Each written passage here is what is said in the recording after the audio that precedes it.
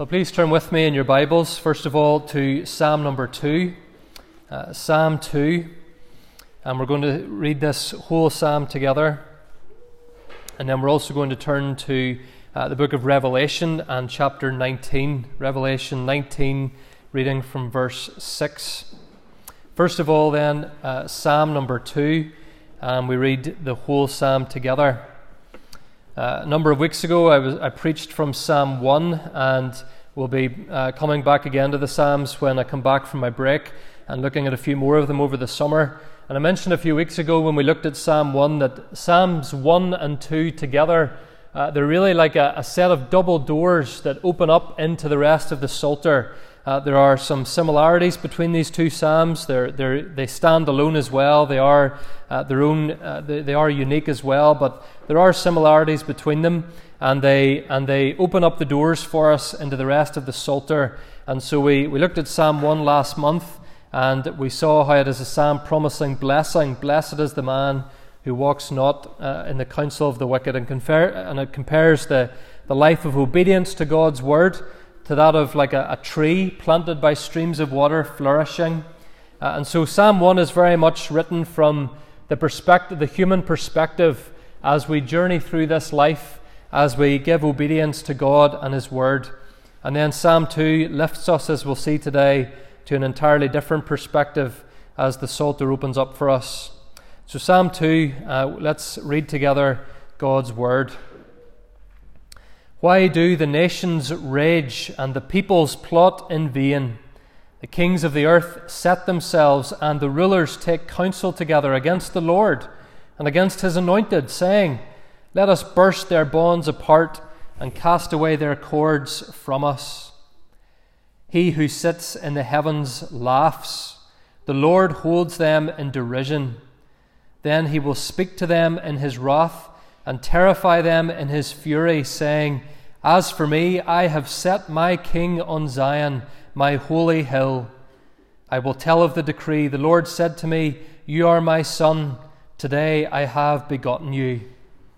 Ask of me, and I will make the nations your heritage, and the ends of the earth your possession. You shall break them with a rod of iron, and dash them in pieces like a potter's vessel. Now therefore, O kings, be wise, be warned, O rulers of the earth. Serve the Lord with fear, and rejoice with trembling. Kiss the Son, lest He be angry, and you perish in the way, for His wrath is quickly kindled. Blessed are all who take refuge in Him. Then we turn also to Revelation chapter 19. Revelation 19, and we read from verse 6. Almost the very end of the Bible, just a couple of chapters before the end of the Scriptures. Revelation 19, and we read from verse 6. Then I heard what seemed to be the voice of a great multitude, like the roar of many waters, and like the sound of mighty peals of thunder, crying out, Hallelujah! For the Lord our God, the Almighty, reigns. Let us rejoice and exult and give Him the glory. For the marriage of the Lamb has come, and His bride has made herself ready. It was granted her to clothe herself with fine linen, bright and pure, for the fine linen is the righteous deeds of the saints. And the angel said to me, Write this, Blessed are those who are invited to the marriage supper of the Lamb. And he said to me, These are the true words of God. Then I fell down at His feet to worship Him, but He said to me, You must not do that. I am a fellow servant with you and your brothers who hold to the testimony of Jesus. Worship God, for the testimony of Jesus is the spirit of prophecy. Then I saw heaven opened, and behold, a white horse. The one sitting on it is called Faithful and True, and in righteousness He judges and makes war. His eyes are like a flame of fire, and on His head are many diadems, and He has a name written that no one knows but Himself. He is clothed in a robe dipped in blood, and the name by which He is called is the Word of God. And the armies of heaven, arrayed in fine linen, white and pure, were following Him on white horses. From His mouth comes a sharp sword with which to strike down the nations, and He will rule them with a rod of iron. He will tread the winepress of the fury of the wrath of God the Almighty. On his robe and on his thigh he has a name written, King of Kings and Lord of Lords. Amen. Says God's Word. Please turn back with me in your Bibles to Psalm number 2, which we'll come to study this morning. And quite simply, our theme from Psalm 2 is the Messiah King. The Messiah King. I thought I'd seen everything in this job, but I've never seen the like of this. That was the summary of BBC political reporter Gareth Gordon last Thursday lunchtime. Even by the standards of Northern Ireland politics, it was an incredible day as the leader of the biggest party in our local government was forced to resign after just 21 days. The pundits gave their verdicts and likely relishing the drama and hubris of it all, but as much as we might have been laughing in amazement at what was going on, it was the latest reminder to us, the latest in a string of reminders in the last few years, in fact, that human leaders come and go very quickly. They rise up one day, they're brought tumbling down the next. And it was a reminder too that we are living in a time of an increasing lack of stable, accepted, respected leadership in any sector of our society. There has been a revolving door for several years now of prime ministers, first ministers and presidents. No one seems to last very long before crisis or scandal sees them off. Perhaps these last few years have left you longing for someone who can do a good job in leadership, someone to take charge and sort out all the chaos that seems to be around us. Perhaps as we watch or listen to our news, we feel somewhat discouraged that there just doesn't seem to be a leader that we can trust, or a leader who can get a virus under control, or who can get hospital waiting lists under control, or who can get climate change under control. It's increasingly clear that most of our leaders have no control over those things at all. There seems to be no one that we can depend on. Or is there? As we enter through the gateway to the Psalter today via Psalm 2, the signal truth that this psalm wants to impress upon us is that there is a perfect, honourable, powerful, good King. Psalm 1, as I said, opens the Psalter from a human perspective, showing us the only two possible paths for us to follow: the path of blessing that leads to life, or the path of sin that leads to death. And then Psalm 2 gives us the world from God's perspective, and it shows us one King ruling over all the nations of the whole world every moment. Psalm 2 shows us that the great hope for the Christian is not supposed to be in any particular national government or flag, be it the tricolour, the Union flag, the EU flag. The great hope of every Christian in this land is the ruling, reigning Messiah King. And so this is a timely psalm for us today. In times of crisis and chaos, there's no need to get bitter or fearful or shrill or angry. There's no need for Christians to throw up our hands and say, "Oh, what's going on?" This psalm makes very clear to us today, we know what's going on. Our King is reigning. He is on his throne. He is in control. 4 things to bring to your attention from Psalm 2 this morning. First of all, quite simply, that we have a King. We have a King. There is no one on this earth, black, white, British, Irish, ruler or citizen, who does not have a King ruling over them. Look at the start of verse 6. God is speaking and he says, "I have set my King on Zion." In verse 2, he's described as the anointed one. And the word there for anointed one in the original, it's the same word for Messiah. It's the word that's also used in the New Testament. Excuse me. It's translated in the New Testament Christ, or chosen one. Now, of course, King David of Israel, the human author of this psalm, he might have been thinking of himself to an extent when he wrote these words. He was God's chosen one. He was God's Christ in the Old Testament.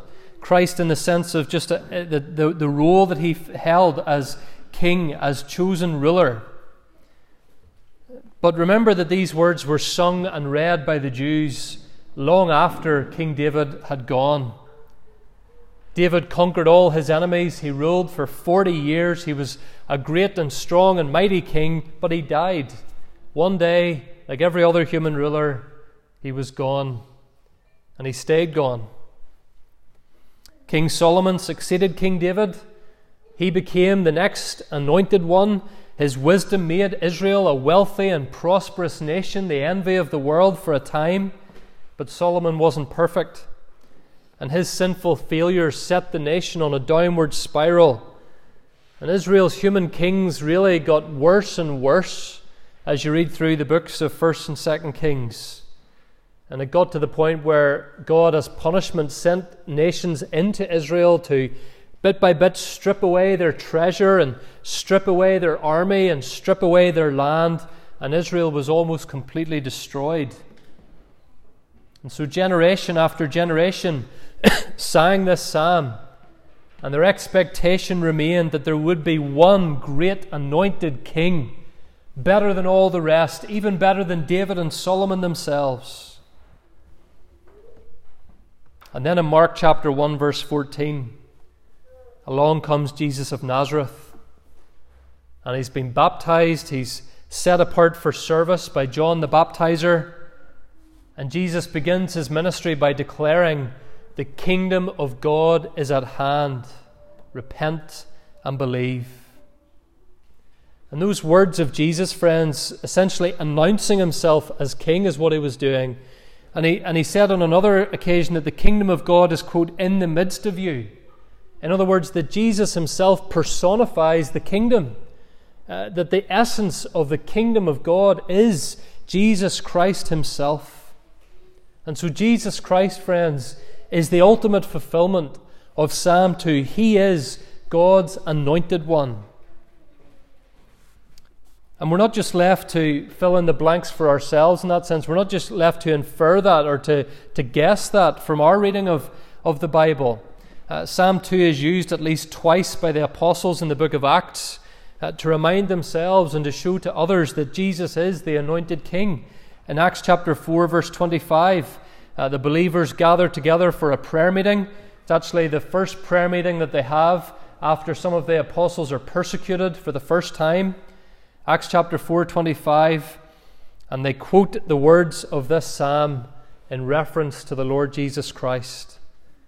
The apostles understood this psalm as pointing forward to their King Jesus, and we see something similar in Acts 13 verse 33. We have a king. We have a king, and his name is Jesus, and he is reigning. And as much as people would resist the notion today that they need anyone to rule over them and tell them what to do, it remains the case that there is something within human beings that tells us that we are made for a king, or at least that we're made to make much. We're made to give glory and attention and praise to someone or something greater than ourselves.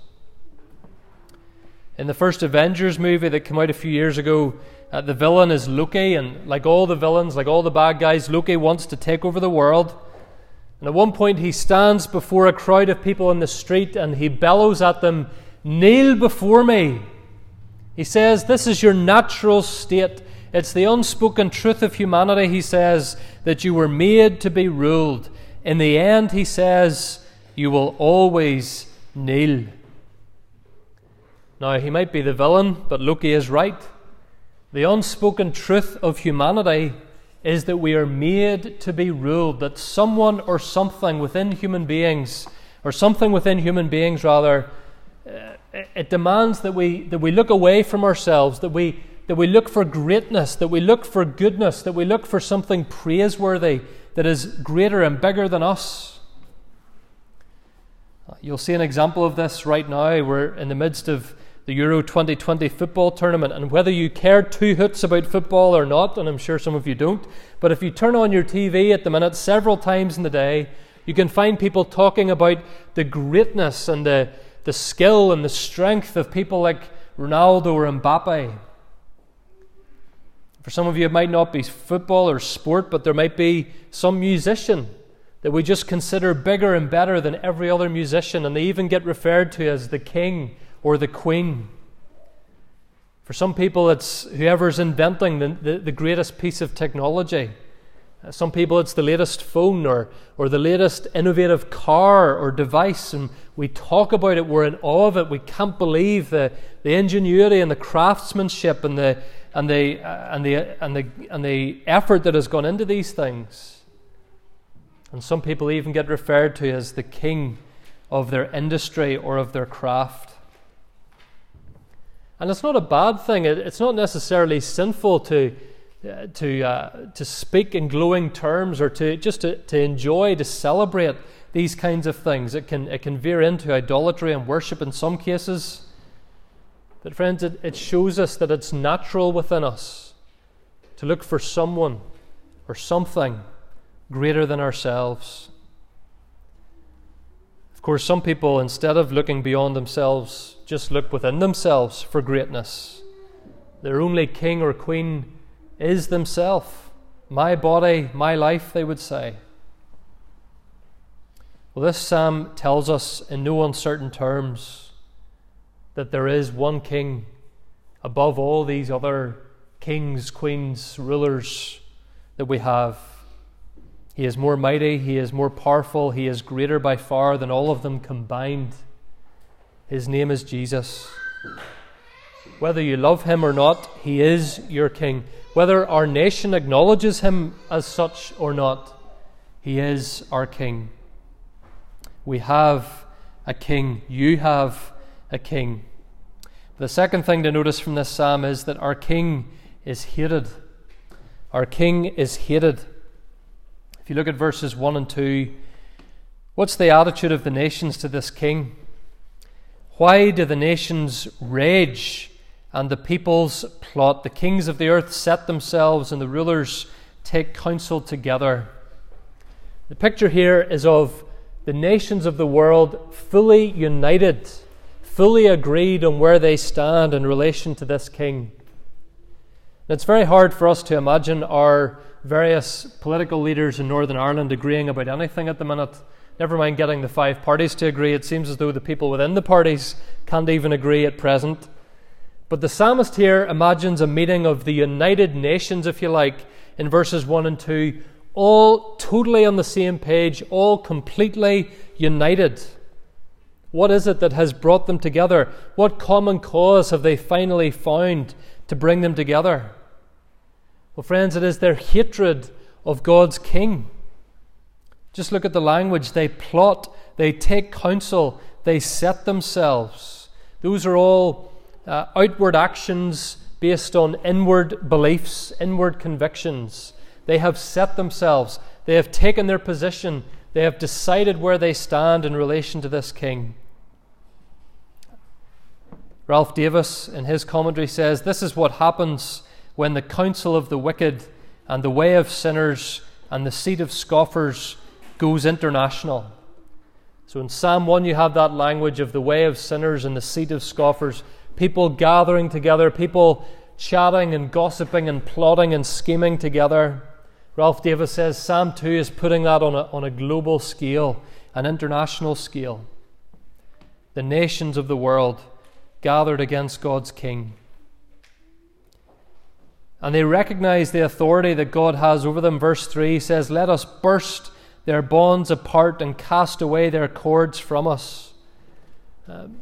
If you remember, or if you've seen pictures of years gone by when farmers would use a yoke of oxen to do their ploughing, and that's the picture here, that they want the yoke, the yoke bar. It's as if they're under the control of this king, and they want the yoke off them. They want to be free from him, from his control.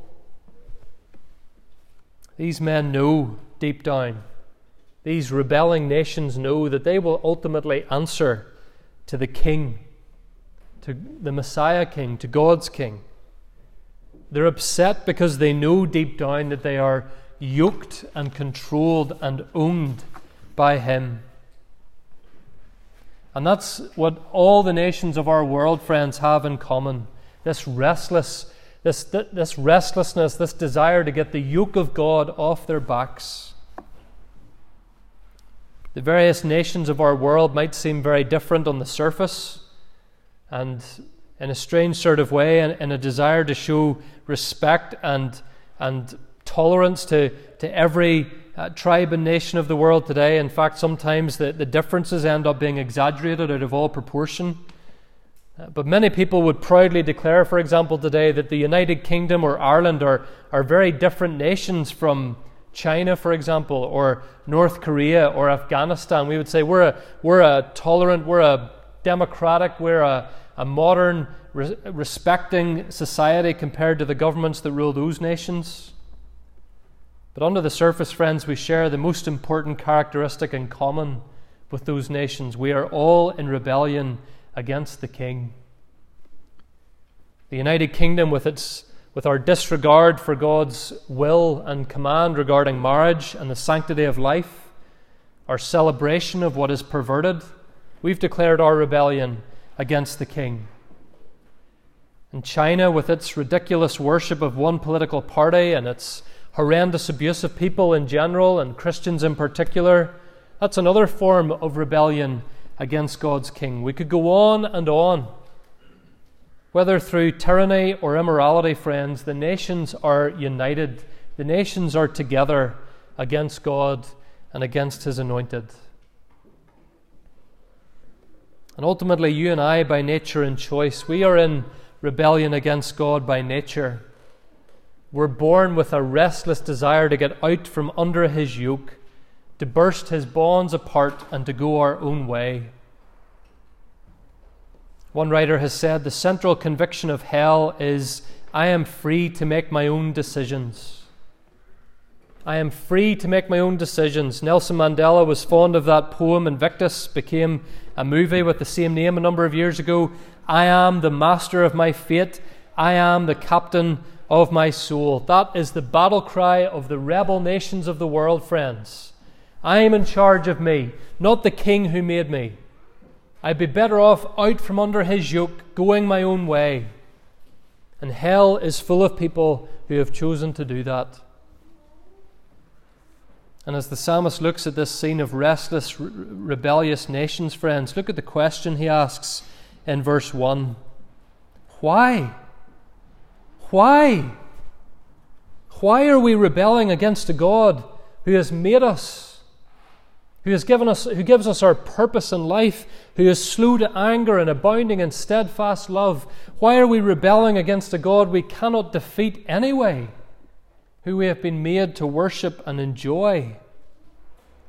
Ralph Davis says, what suicidal nincompoops to be possessed of such livid rage against the God who rules. Some people, their rebellion against God is very obvious. They've even written books about it, like Richard Dawkins or Stephen Fry. Others quietly, and this is probably more the case for most people around us, other people are quietly just seething against God as they live in their own little cocoons, drowning out the gospel warnings with screen time and me time and online shopping time. It's all rebellion, friends, no matter what form it takes. Where do you stand in relation to this King? Do you realize that you have a King? Do you submit to the King? Or do you hate the King? And if you do hate Him, what's your plan for when you finally see Him? What's your plan for when the day comes that He calls you to explain your hatred and your rebellion, and you're living your life as if you're answerable to no one but yourself?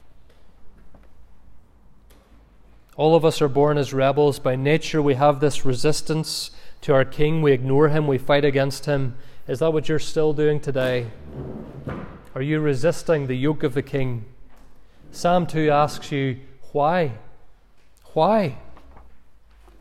Because the third thing to notice about this King today is that He cannot be toppled. Our King may be hated, but our King cannot be toppled. He cannot be defeated. And we see this in verses 4 to 9.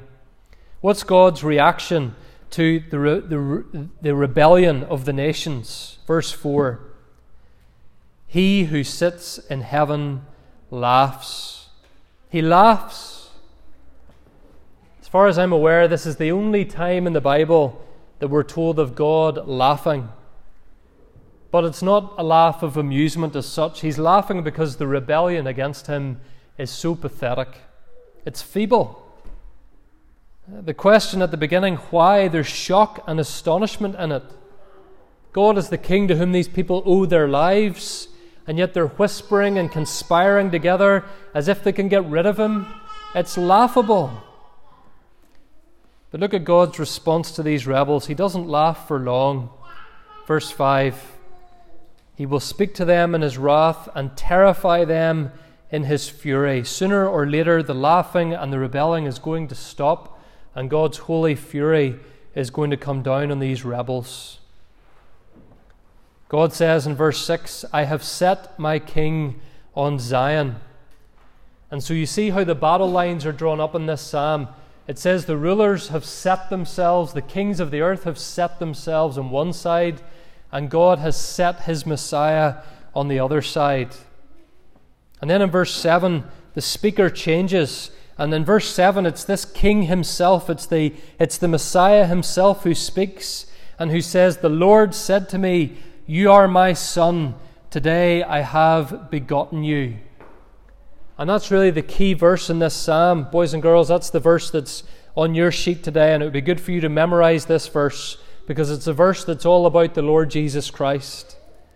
You are my son, today I have begotten you. That's the language, friends, of God the Father, God the Son, working together, planning from before time itself about what they would do, about the plan of salvation that they would have, and the answer that they would make to sinful rebels. And here in Psalm 2, verse 7, we see a little preview of God the Father sending God the Son into the world, onto Jerusalem, to establish his kingdom, to fight against rebels. And the Messiah King cannot be toppled. Look at verses 8 and 9. This is God the Father speaking, and he says, ask of me, and I will make the nations your possession. Verse 9, you shall break them with a rod of iron and dash them in pieces like pottery. So much for the feeble attempts of rebellious nations to topple the king. There was one night where they thought they'd achieved it. Religious and political leaders conspired together in Jerusalem, and they thought that they had toppled the King of the Jews. He stood before them silent, allowing their plots to form, not answering their wicked and deceitful accusations against him, and allowing them ultimately to nail him to a cross. They murdered the king. But 3 days later, he rose again.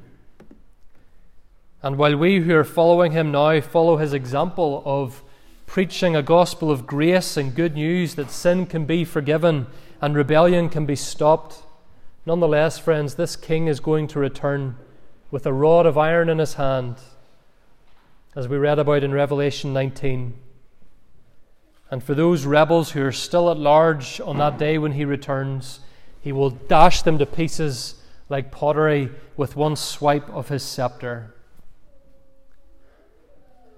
Dear friend, let me ask you, are you in rebellion against this king?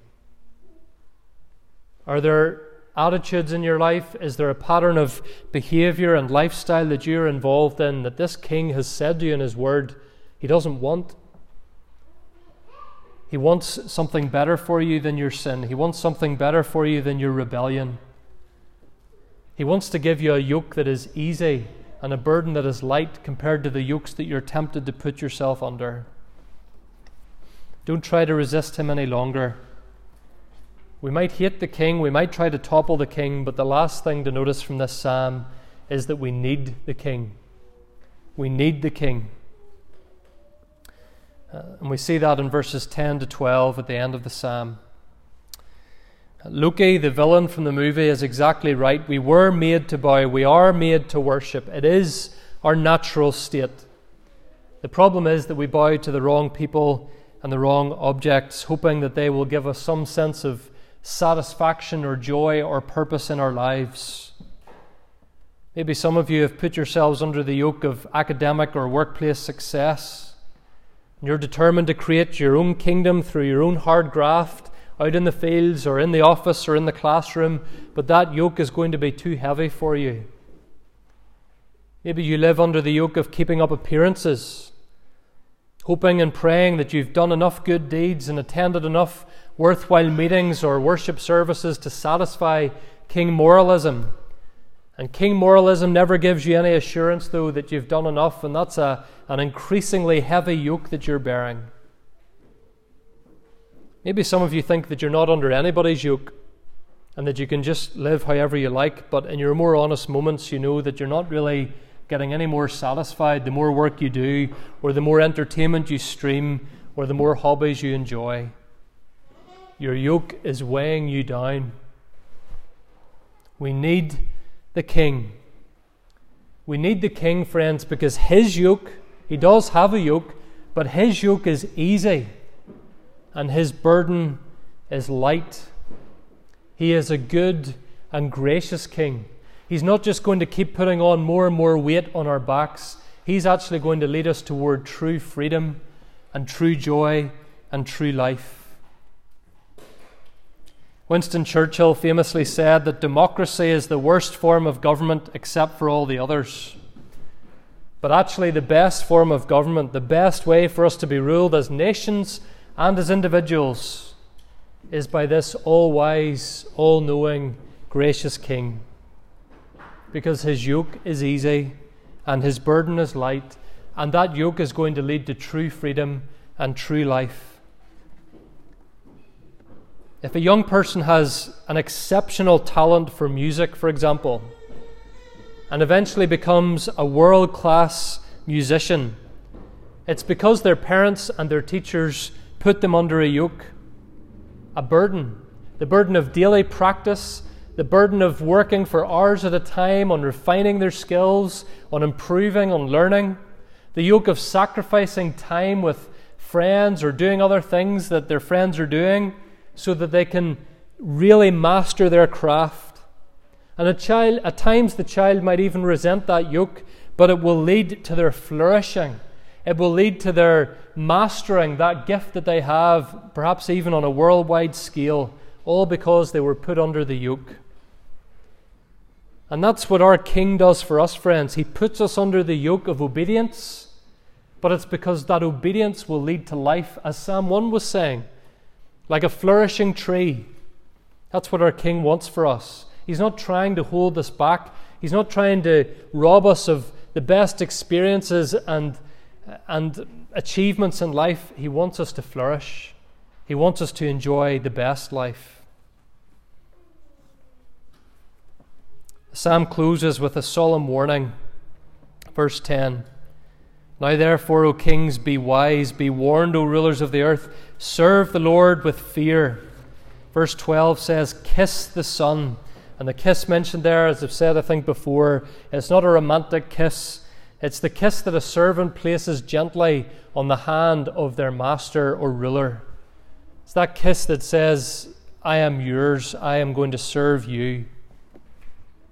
And friends, today the hand of the Lord Jesus, of King Jesus, is stretched out for you to kiss, for you to bow down and serve. It won't be outstretched forever. As the psalmist warns us here, His wrath is quickly kindled. His wrath is quickly kindled. This hand won't be stretched out forever. Kiss the Son, accept the Son, honor and obey the Son, the King, while you have the opportunity. And the psalm finishes with this wonderful promise and assurance. Blessed, verse 12, blessed are all who take refuge in Him. Happy, joyful, fulfilled, blessed are all who take refuge in this King. You see, we need this King. I was listening to a preacher just last week preaching on a different passage, and he said there is no refuge from God. There is only refuge in God. There will be no refuge, there will be no hiding place, no escape from God on the day of judgment, friends.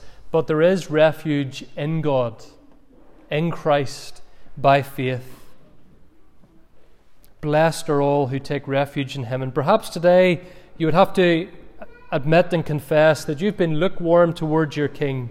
You do love Him, you do serve Him, but perhaps that service has been lukewarm. We need to perhaps get our gaze off all the carry on in the political or sporting or societal realm that we're looking out at every day. We need to get our eyes up onto our King again. Perhaps we need to put down our phones and pick up our Bibles to stir our hearts and affections for our King. Perhaps we need to burst apart the bonds of self-improvement or lazy living or respectable sins and devote ourselves afresh to the King who loved us so much that He went to the cross for us. And if you have not yet kissed the hand of the King, the warning is here for you today. His wrath is quickly kindled. He is coming back, as Revelation 19 says, with a rod of iron in His hands to tread down His enemies in fury. It will be an awful day when the King returns for His enemies. But every second that He delays is an opportunity for His enemies to become His allies. So don't swipe away the hand of the King today. Kiss the hand of the King. Be blessed by the King. He is ruling and reigning, and someday soon He is returning. Blessed are all who take refuge in Him. Amen.